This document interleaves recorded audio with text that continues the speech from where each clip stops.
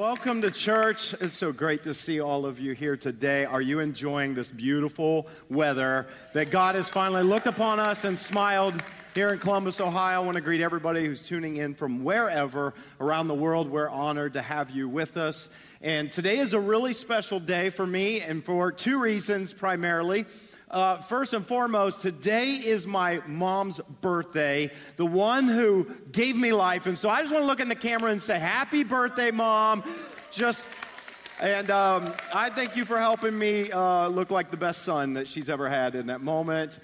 And today is also a special day for me as we're going to kick off a brand new message series that happens to also share the same title as that of my book that is coming out real soon called Scary Faith. I'm really excited just to be able to share this story with all of you. The book's coming out in May 17th, and so we're going to take the next several weeks just to talk about really the journey that I've been on in my faith. You know what I discovered about faith is that it is more of a journey than just a thing. And I've learned a lot of things, a lot of times by messing up, but I've discovered a lot of things about faith in my journey of following Jesus. And so this book really kind of walks through some of the things that he has shown me. And it's my hope and prayer that it would light a fire in your life for what God is calling you to do in your journey of faith. Here's what I know, that there are so many things that want to hold us back. And my hope is that through this series, through this book, maybe as God speaks to you, that you would be able to overcome fear and step into the life you never imagined that God has for you. Can I just tell you, I believe that God has more for you.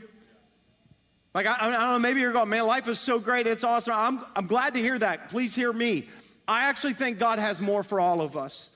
And I really believe that God has created us with a thirst or an appetite for adventure. He's created something inside of us where we long for more. We long for a purpose and a story.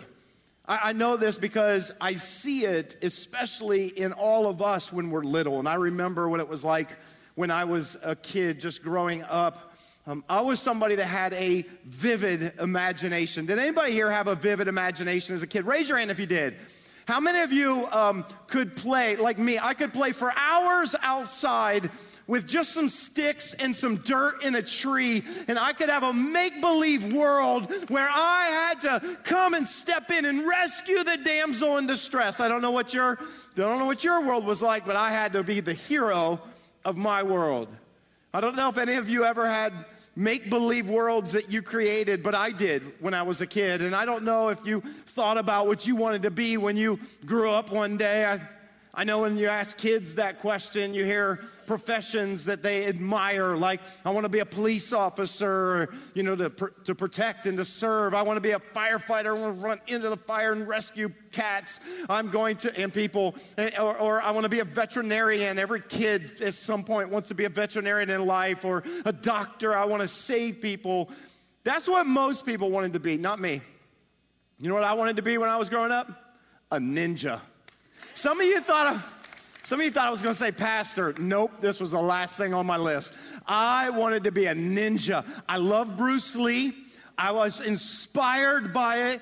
And so I remember I would spend hours playing outside in this make-believe world where bad guys had taken over, and I was the only one to rescue. And so I would climb trees, and where bad guys would just wander underneath just didn't even know I was there because I was stealthily in black as a ninja. I would jump out of the tree, and I would just start.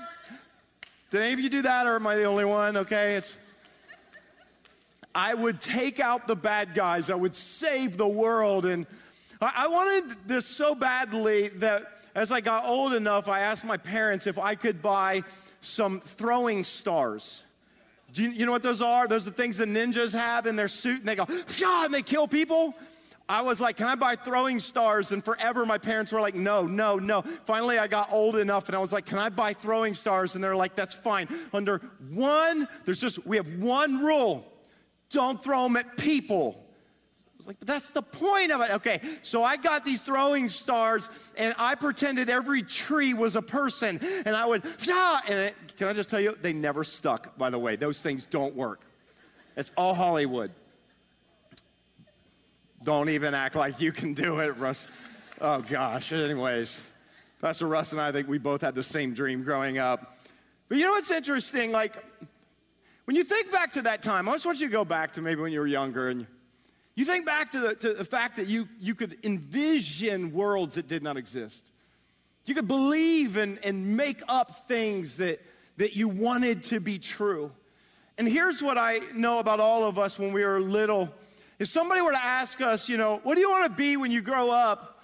My guess is that none of us said, well, I want to climb my way up the ladder to middle management. No. One day I hope I could work with some numbers and get a corner office in a building downtown. There's nothing wrong with that. That'd be great, right? Or one day I want to, you know, be at a point where I could take a vacation to Europe. No, we don't. We think, man, I want to rescue people. I want to find cures for diseases. I want to change the world. There's something inside of us where we have this, we're drawn to make a difference, are we not? I want a story worth telling. You remember that growing up? Can I ask you a question? Just want you to think about this, because we rarely do. Where does that come from? Where does that come from? I mean, your parents didn't teach you to create worlds like that and make believe. Where did it come from? You see, it's interesting when we think about what it was like being a kid. We had such an imaginative mind. We were so creative. We were always creating. And when I ask you where does it come from, maybe your first reaction, and this is what we often say, oh, that's just being a kid. I mean, that's what kids do, right? Kids make believe. Kids can sit at a small table with a teapot and some little cups, and there's nothing inside of them, but you can have a tea party for an hour, right? Some of you did that. It's like some of you had make-believe friends. Did any of you have make-believe friends? And maybe you even made mom make a seat for them at the table because this was your make-believe friend. We could dream up things. Where does that come from? Because when I look at all of creation, I find something unique, and that is that we are the only species that does that. I mean, we're pretty sure that giraffes don't sit around in the wilderness. They don't sit around in the desert dreaming up worlds they wish they could create. No, I doubt it. We never think about like hippopotamuses, and the hippos are thinking, one day I want to grow up to be a Dr. Hippo so I can heal people that have hippo diseases. Right? I mean, we're the only species that does this. What does that mean? Could I get you just to think for just a moment that maybe it's that something is innate. It's inside of all of us from the very littlest time that we're alive, that there's something wired inside of you and me that has a desire to create. And is it possible that that desire to create is because you were made in the image of your Creator? See, when God created mankind in Genesis 1, he said, let us make mankind in our image. And in the image of God, he made them male and female. What does that mean? It means that the Creator has put something inside of you that would enable you to visualize, to create a future that does not exist. What if, just go with me on this. What if the Creator, the capital C Creator, made you and me to be creators? Well, I just live in this world that God created. Okay, then you just exist. But could it be possible that the Creator actually created you to create? Like, what if in the narrative we find in Genesis where God gets done making mankind, and obviously he must be so worn out, so tired of all the creating that he had been doing day after day. He must have been so exhausted that as soon as he got done making mankind, he said, I need a break. I'm taking a day off. Right? On the seventh day he rested, and then there's no more. And so because of that, you know what we say? Well, humans must be the pinnacle of God's creation. Or could I suggest that maybe what God was doing was he got to the point where he said, I'll take the creative mind and spirit, the very thing that I have, and I will put it inside of the human beings that I've created. Now I don't need to create because I created you to create. Some of you are going, I'm not sure about this, Pastor. I'm going to challenge you to think a little deeper. What if God created you and me to create a future that doesn't exist?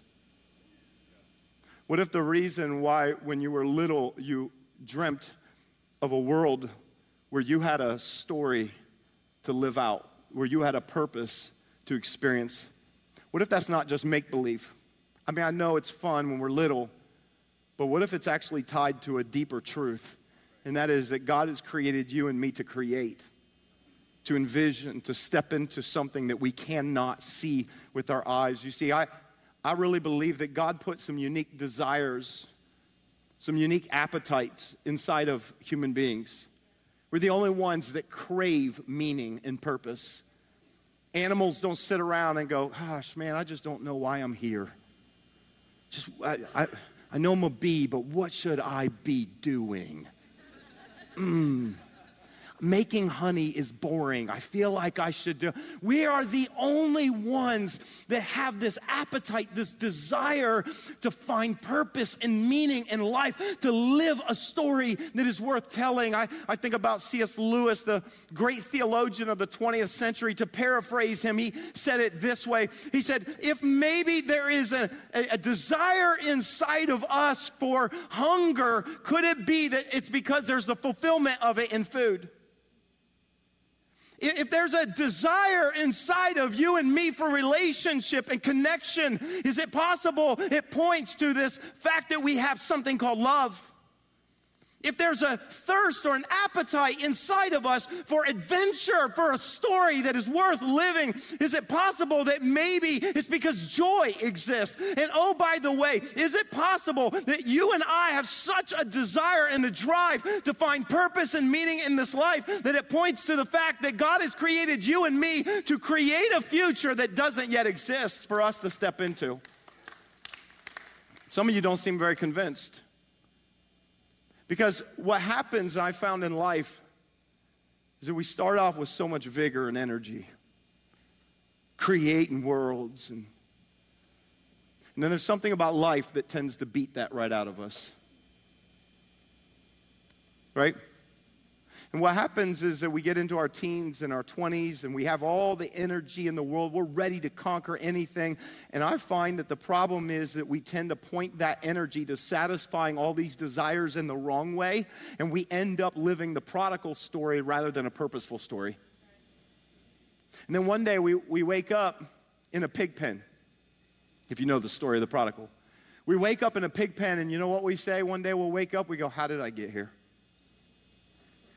I never saw my life looking like this. I wonder if some of you right now, in this moment, you've thought that about your life. How did I get here? This is never what I imagined my world would be. And I've discovered that we are so driven as we get into our 20s and we're so driven to settle down. That's like an achievement thing, you know? And parents want their kids to settle down because they're maybe being a little crazy, but I have found that there's such a drive for us to settle down that we end up not only settling down, but we end up settling for less.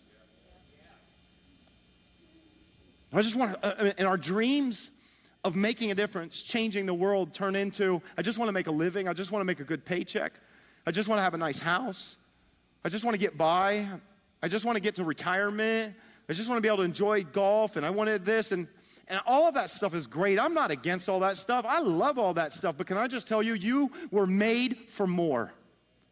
You and I were made for more. What if there is more to this life than just that? And I wonder if maybe one of the main reasons why Jesus stepped into our world, why he came, was to restore humanity back to his purpose. To restore us not only back to God, but back to the very thing that God has created you and me to do. There's something in the human soul that is craving a story worth living in.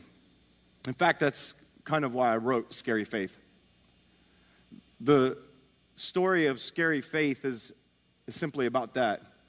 It's about you and me discovering the very essence of what God created us to do. In fact, the book actually follows kind of a well-known today brash fisherman that maybe you've heard of. We call him Peter, or he was known as Simon, before Jesus changed his name to Peter. And if you have your Bible with you today, as we kick this series off, I would love for you to open up and turn to Luke chapter 5. In Luke chapter 5, we find a moment where this unsuspecting fisherman, just blue-collar, young guy who's just going about his life, ends up having an encounter with Jesus that changes his life forever. Luke chapter 5, in verse 1, it says this: "One day, when Jesus was preaching on the shore of the Sea of Galilee, great crowds pressed in on him to listen to the word of God. He noticed 2 empty boats at the water's edge, for the fishermen had left them and were washing their nets. Stepping into one of the boats, Jesus asked Simon, its owner, to push it out into the water. And so he sat in the boat and he taught the crowds from there." Now, I want to give you a little bit of a context because I think it's so easy, especially if you've been a follower of Jesus for years, to read the Bible kind of mechanical.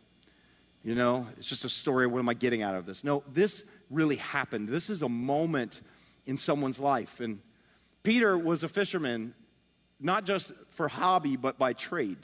This is how he survived. This is how he fed his family. And so Peter would have come in off of the water, the Sea of Galilee, after working all night long trying to catch fish. See, back then, most fishermen would go out at night because out in the Middle East, it's really hot, and the fish go to the bottom because it's too hot to come up. So at night, when it cools down, they come up to the surface, and that's where they try to eat. And so the fishermen knew this, and so they worked night shift. I don't know if any of you work night shift, but that is it's really hard on the body. Not only are you tired all the time and exhausted, but I want you to imagine the kind of work that Peter would do as he goes fishing at night. Some of us, when we picture fishing, you think about, oh yeah, we went deep sea fishing once. It was so great. They just took us out with the fish finder to where all the fish were, and we just cast our 9 over there, and we just waited for the bobber to go, and it was such a great experience. That's not what fishing was like back then. Back then, they didn't have fishing poles, they had fishing nets. They had nets that had weights tied all to them, and they would heave these nets over these ropes over the side of the boat. And then as they would sink, they would pull and cinch the net back up, hoping to catch some of the fish. And then they would hoist it into the boat, and then they would dump it out, and then they would sort the fish, and then they would throw it over to the side, and they would do it again. I want you to imagine doing that hour after hour after hour all night long. Think about how exhausted, how tired you would be. And imagine as daybreak comes and you're finally like, okay, he'd been out there fishing all night, shift is over, and he's about to pull in when he sees a massive crowd of people, and that's not normal. Huge crowd of people, and there's this guy that they're all focused on who's teaching them. Now, if that were me after working all night and I'm tired, I'm hangry, I'm pretty annoyed to see all these people where I'm docking my boat. And so he pulls up and he gets out and he's cleaning his nets, and he kind of hears in the background this rabbi's over there teaching, and in the middle of his sermon, he pauses, walks over, and hops in Simon's boat. Can we all agree how rude this is? I mean, like, who do you think you are, you know? And he jumps into Simon's boat, looks at Simon and says, "Simon, hey, would you push out a little bit into the water and let me borrow your boat? Can I just borrow your boat for a moment?"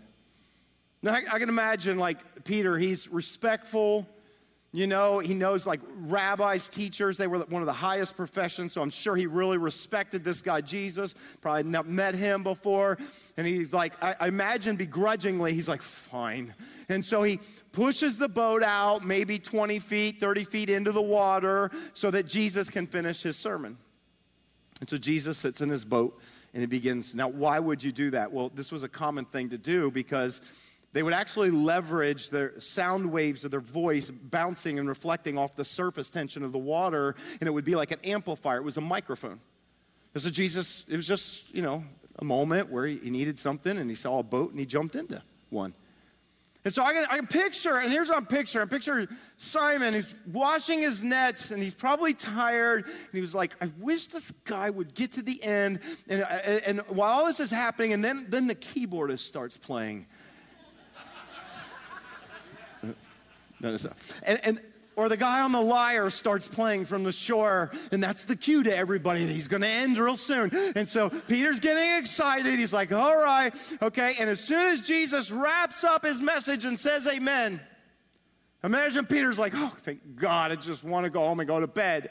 Get this guy out of my boat. That's when Jesus looks at Peter, and he said something to him. Look at verse 4. Look at verse 4 with me. When he had finished speaking, that's Jesus, he said to Simon, now let's go out where it's deeper and let down your nets to catch some fish. Oh, really? So now I need you to realize what this was like for Peter. I mean, imagine Peter who's thinking to himself, listen, Rabbi, you're an expert teacher. I'm an expert fisherman. I've been out all night. I'm pretty sure there are no fish in that lake. I'm just imagining all the thoughts going through Peter's mind. He's tired. He's been up all night. He just wants to go home, get something to eat, go to bed, try to sleep. I just want to do that. And I'm sitting here listening to you preach, and then you get done, and now you want to charter a private fishing excursion out in Lake. Are you kidding me? This is, imagine, this would have been going in my mind if I were Peter. So I'm just trying to think that the first thing that probably crossed Peter's mind was, dude, this makes no sense. None. Makes no sense at all. I was just out there. I've been out there all night, okay? Empty. This makes no sense. And you know what I've discovered about life and about following Jesus? That much of following Jesus won't make sense. Please hear me today. Those who go, I follow Jesus. I'm so glad. Can I just tell you something? Because some of you might be here or you might be watching this and you're like, I'm not sure about Christianity. Someone, sent me this link and said, you should watch this. Can I just tell you something maybe even before you even consider it? So much of following Jesus will not make sense. Please understand that. So what do you mean? Well, I don't know. Jesus taught things like, hey, if somebody hurts you, forgive them. Well, but they didn't say they were sorry. I don't care. Forgive them. Well, you don't know what they did to me. I don't care. Forgive them. How many times? I don't know. 70 times 7?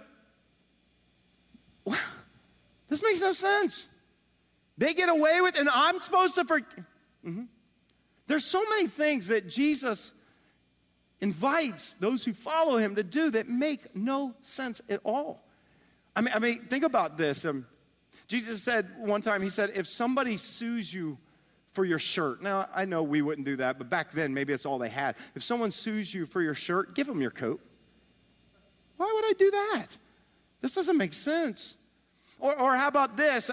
He said this, if someone says mean and negative things about, what if somebody posts something and you know this subliminally that they're really making a dig at me? Or I know that they're talking about me behind my back and they gossip. Yeah, I know. Here's what I want you to do. I want you to pray for them. They hate me. I know. Now, I not only want you to pray for them, I want you to bless them. Oh, heck no. Oh, no. Or how about this one? This is one that a lot of us in following Jesus, when we hear this, we kind of push back. Where we see all through Scripture, God calls us to give him the first fruits of our increase.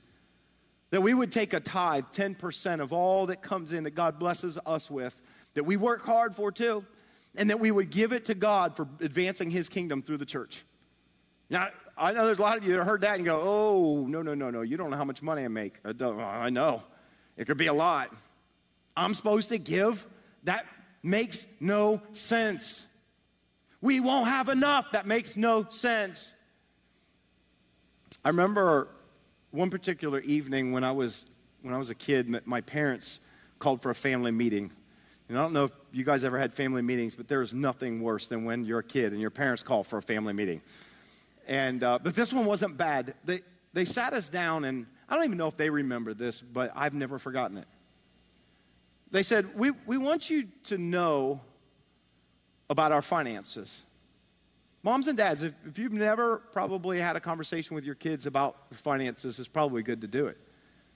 They said they were working for a church. My dad was a pastor. My mom would serve with him. A small church, did not make a lot of money. We didn't have a lot of money. I mean, we were good, but we just didn't have a lot. And they said, here's how much we make, and here are all the bills to live. The house and the insurance and the food and the clothes and school stuff. You know, all those things you don't think about when you're a kid. And they said, here's what we want you to know. Our bills are larger than our income every month. But we trust God so much that we give to God a tithe off of all of our increase. And my parents were so generous that they gave to missionaries. They supported other things above and beyond that. And they said, the reason why we're telling you this is because we want you to understand God has always provided for us every single month. We have never gone without. We are not going into debt. And here's what we want you to know. It makes no sense. It doesn't make sense. We don't know how, but God still does it. And it was almost as if they were trying to show me that to follow Jesus requires faith. Requires faith. And so in this moment where Jesus looks at Peter, he says, let's go fishing. And Peter probably doesn't want to, and you can tell a little bit by his response. In fact, I love it. Verse 5. Here's what Peter says. Simon says, Master, Simon replied, we worked hard all last night and didn't catch a thing. But if you say so, fine. I'll let down the nets again. See, I read it that way. I don't know how you read it, but I pick up a little bit of attitude in Peter's response. Did you get it? I mean, he's respectful. Master, but he does one of those things. You ever do this where, you know, your boss or your parents or someone asks you to do something and you think it's stupid, this is dumb, this is not going to work. But, okay, it's like, okay, I'm going to do it, but I'm going to make sure you know how dumb this is so that when we get on the other side of it, I don't even have to look at you and say, I told you so. This is that moment where, Master, I just need you to know, okay, we were out fishing all night last night and we didn't catch a thing. Do you know you can have some attitude and have faith? Do you know you can have doubt and have faith? There is no fish out there. This is going to be a big waste of time. But then Peter also said something that I find is so incredibly full of faith. Notice what Peter said. If you look at your verse, he said, but if you say so, I will let down the nets again. Can I just tell you, if you need a picture of faith, underline that in your Bible, write it down. What is faith? Faith is even if it doesn't feel right, even if it makes no sense, even if the timing doesn't make sense, even if I don't have the resource. Faith is when you say to God, if you say so, I'll do it anyways. This doesn't make sense, but if you say so. In fact, my whole goal in this series and even with this book, I really want to reframe faith for many who follow Jesus. Because I've been around church long enough that faith has sometimes become very synonymous with something you believe or some type of way to get miracles. And we're going to talk about that in this series. But if I could just maybe peel back some of the layers and some of the things that have mystified faith, that's my goal. I want you to understand about faith in this story. Faith isn't believing that you will catch something. Faith is trusting Jesus enough to go fishing even when it doesn't make sense. Faith says, I don't know what's going to happen, but if you say so. See, a lot of times we think that faith is what ends up leading to the answered prayer. Faith is what ends up leading to the miracle. Faith is what ends up leading to the outcome that I so desire. But if I could tell you something new about faith, maybe you've never thought of, and that is this. Faith isn't tethered to a result. It's tethered to our obedience. Faith is not connected to the result. I know some of you are just trying to process this. It's not connected to the result. It's connected to our obedience. Jesus, when he invites people to follow him, he's not promising a life that is easy, a life that is comfortable, a life that will make you rich. No, that's not.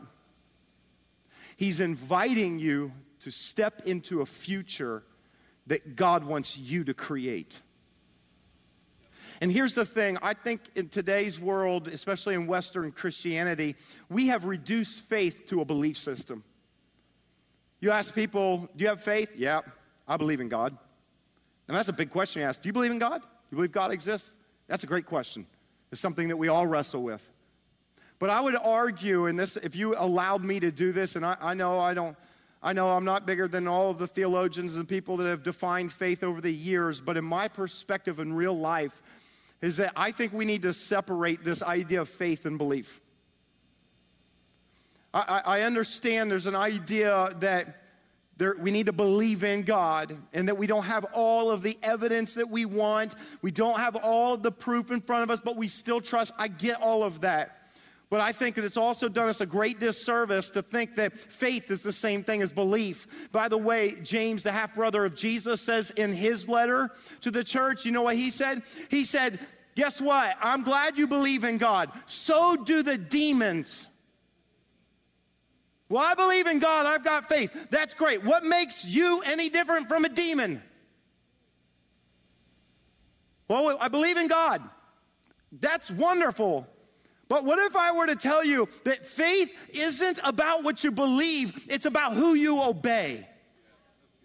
Faith is not about what you believe. Well, I believe in God. No, it's about who you will obey. Because when Jesus invites us to follow him, he invites us to leave behind a safe, routine, boring life, to step into a life that's filled with uncertainty, that is filled with unknown, it's filled with mystery. This is what it means to follow Jesus. And oh, by the way, it takes faith.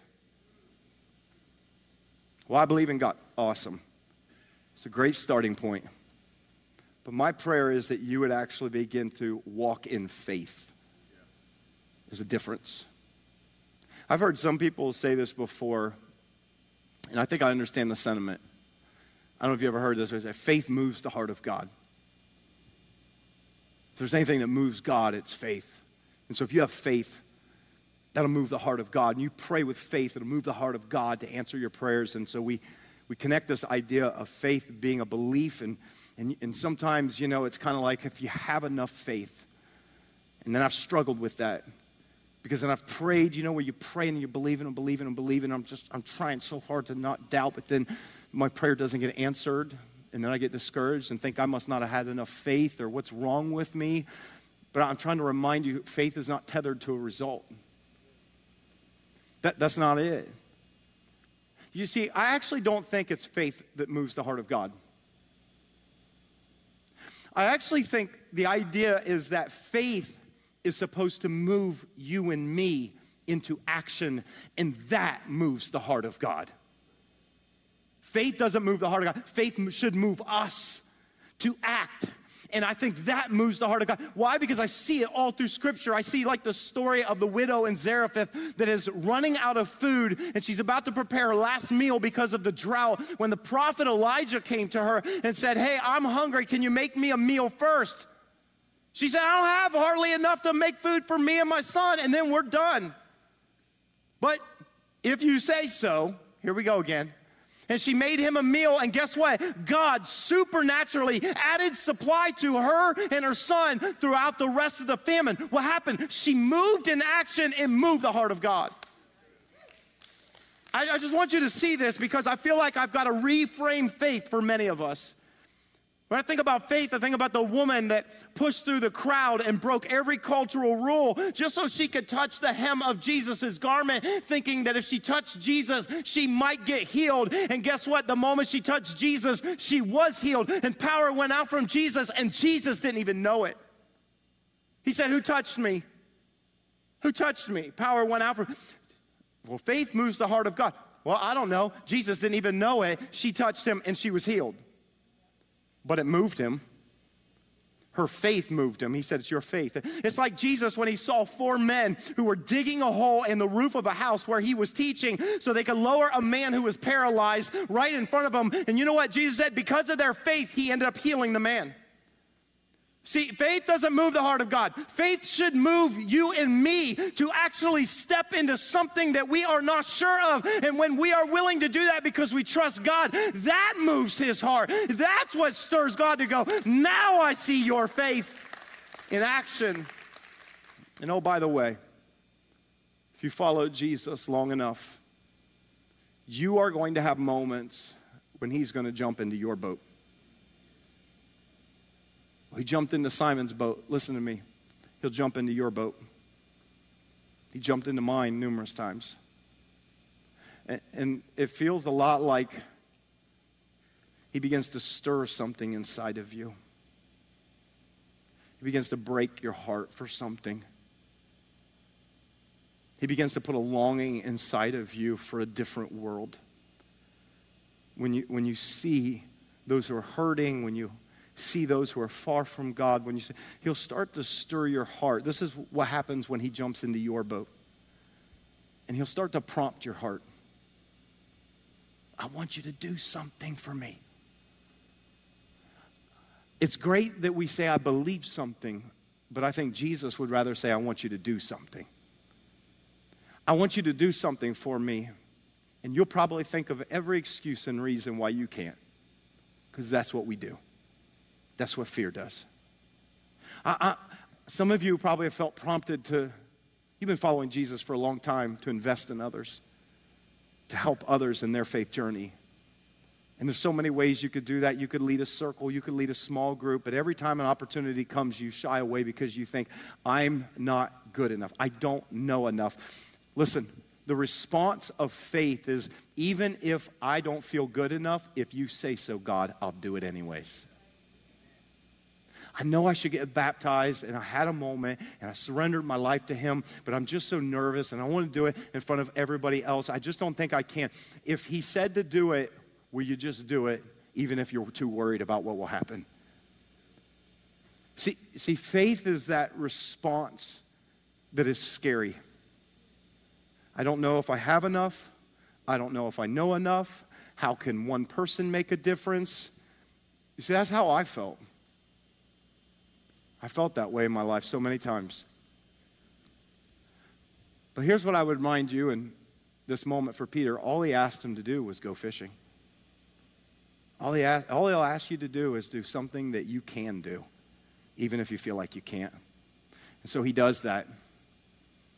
And this is what happens as they wade out into the water and they throw the net.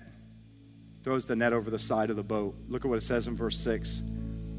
It says, and this time, their nets were so full of fish, they began to tear. How rude of Jesus to ruin his nets. Don't they know that he needs those?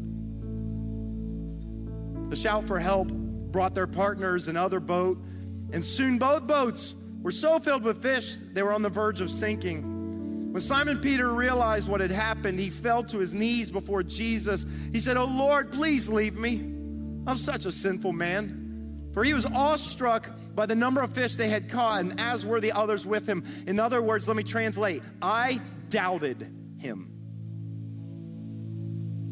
You can have doubt and faith. I doubted him. Said his partners, James and John, and the sons of Zebedee were also amazed. Let me translate. They doubted too. And Jesus replied to Simon, don't be afraid. From now on, you'll be fishing for people. And as soon as they landed, they left everything and they followed Jesus. I love this moment because Jesus didn't just fill the net. He didn't just fill a boat. He filled both boats so much that they were on the verge of sinking. And Peter's response is so good. It's so real. It's exactly how someone would respond that did not really believe that something was going to happen, but went with it anyways. He said, oh, I'm a sinful man. In fact, one translation says he got down on his knees in the boat, in the middle of the lake, and he said, go away from me. In other words, I don't deserve this. I don't deserve this. I love that just that one moment. Leave me. We're in the middle of the lake. Where do you expect Jesus to go? What, walk on water? Psh, yeah, right.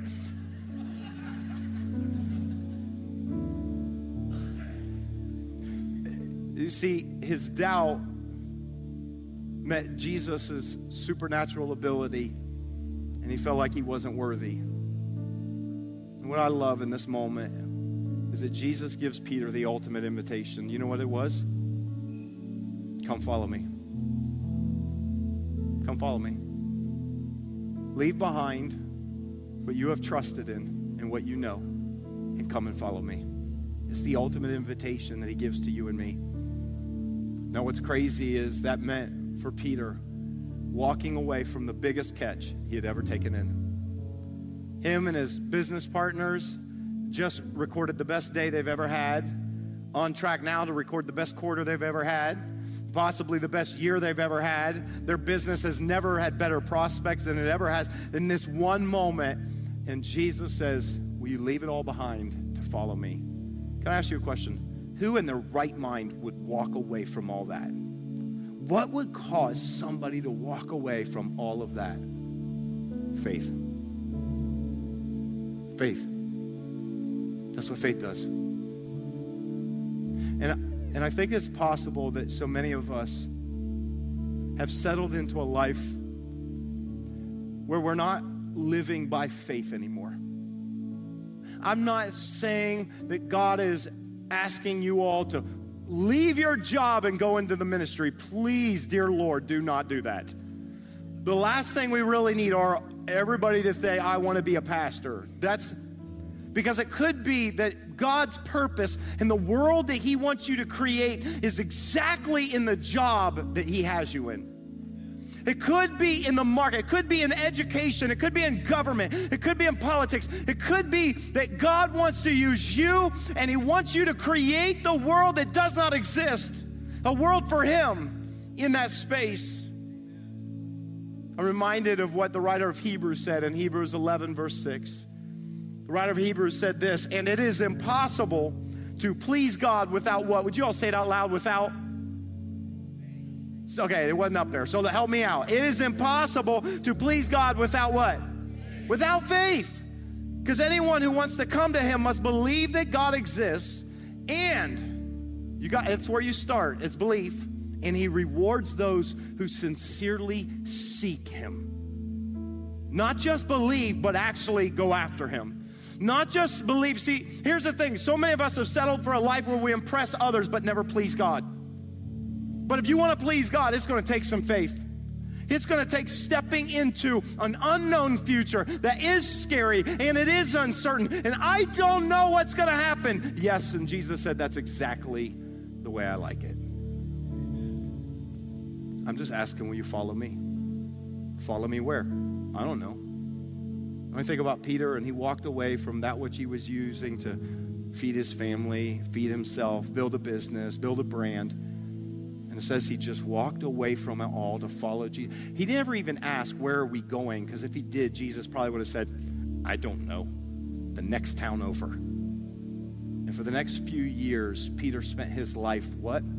Following Jesus into the unknown. Now here's what's so interesting about that.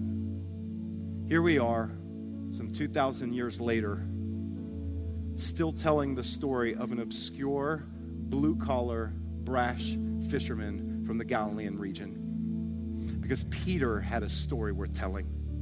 Because Peter stepped into the divine calling that God had in his life. And how did he do it? Because some of you are going, that seems so big, Pastor. Like, I don't know what God wants me to do. And it's just, it feels overwhelming. And I don't even know where to begin. And here's what I want you to hear.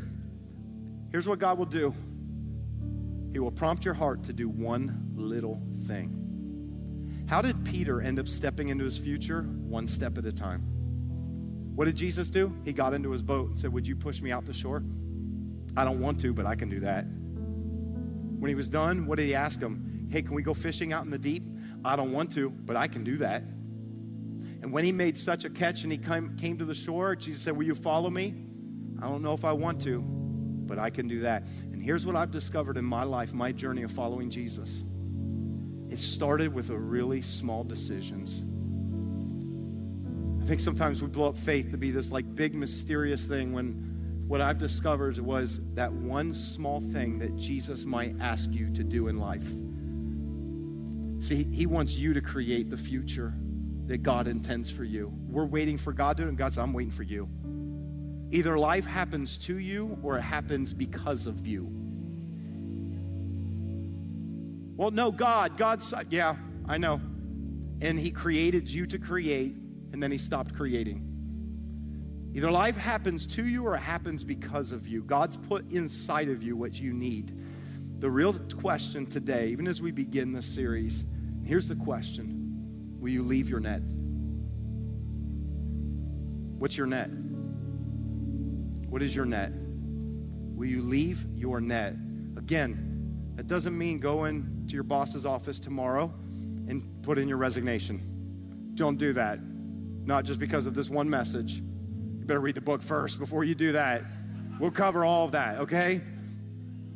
But leaving your net may not be leaving your job. It may not be leaving your school. It might just be leaving the control that you have over your life and surrendering it to Jesus.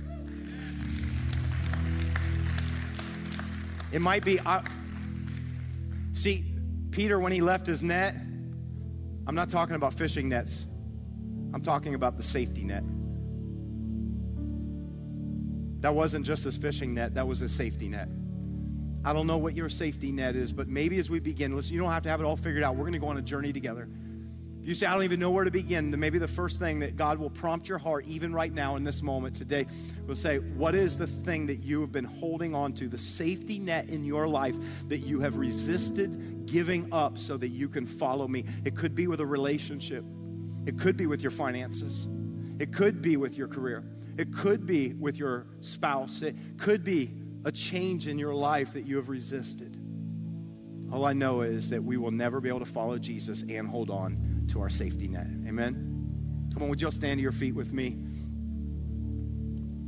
I want in this moment for you to reflect on what your net is. What's your net? I want you to, with God in this moment, I want you to just bow your heads, just close your eyes, just have a peaceful moment with God, or maybe it's not peaceful because maybe he's arresting your heart right now. What is the thing that you have trusted in more than Jesus? What's the thing that has become the safety net in your life? That maybe right now in this moment, Jesus is asking you, will you give it up? Will you surrender it? It could be that your safety net has been you. As long as I'm in control of my life, as long as I get to call the shots, can I tell you the ultimate decision of faith is to say yes to following Jesus. And you can have doubts, and you can say, I don't even know how this is going to work. But you can also say yes if you say so. If you're calling me, I'm going to go. And I just wonder maybe if there's someone, or there's some of you here today, or someone watching this right now, that maybe the first step for you is to say yes to Jesus, to surrender your life to him. If that's you and that's your prayer today, I want to invite you just to pray a simple prayer. See, this is where faith begins. To maybe say a prayer with me right now in your heart. You just say, Jesus, today, I walk away from my safety net to follow you. Today, I choose to follow you. I give my life to you. Forgive me for being in control when I realized, Lord, you are the one who created me. And so in this moment today, I give my life to you.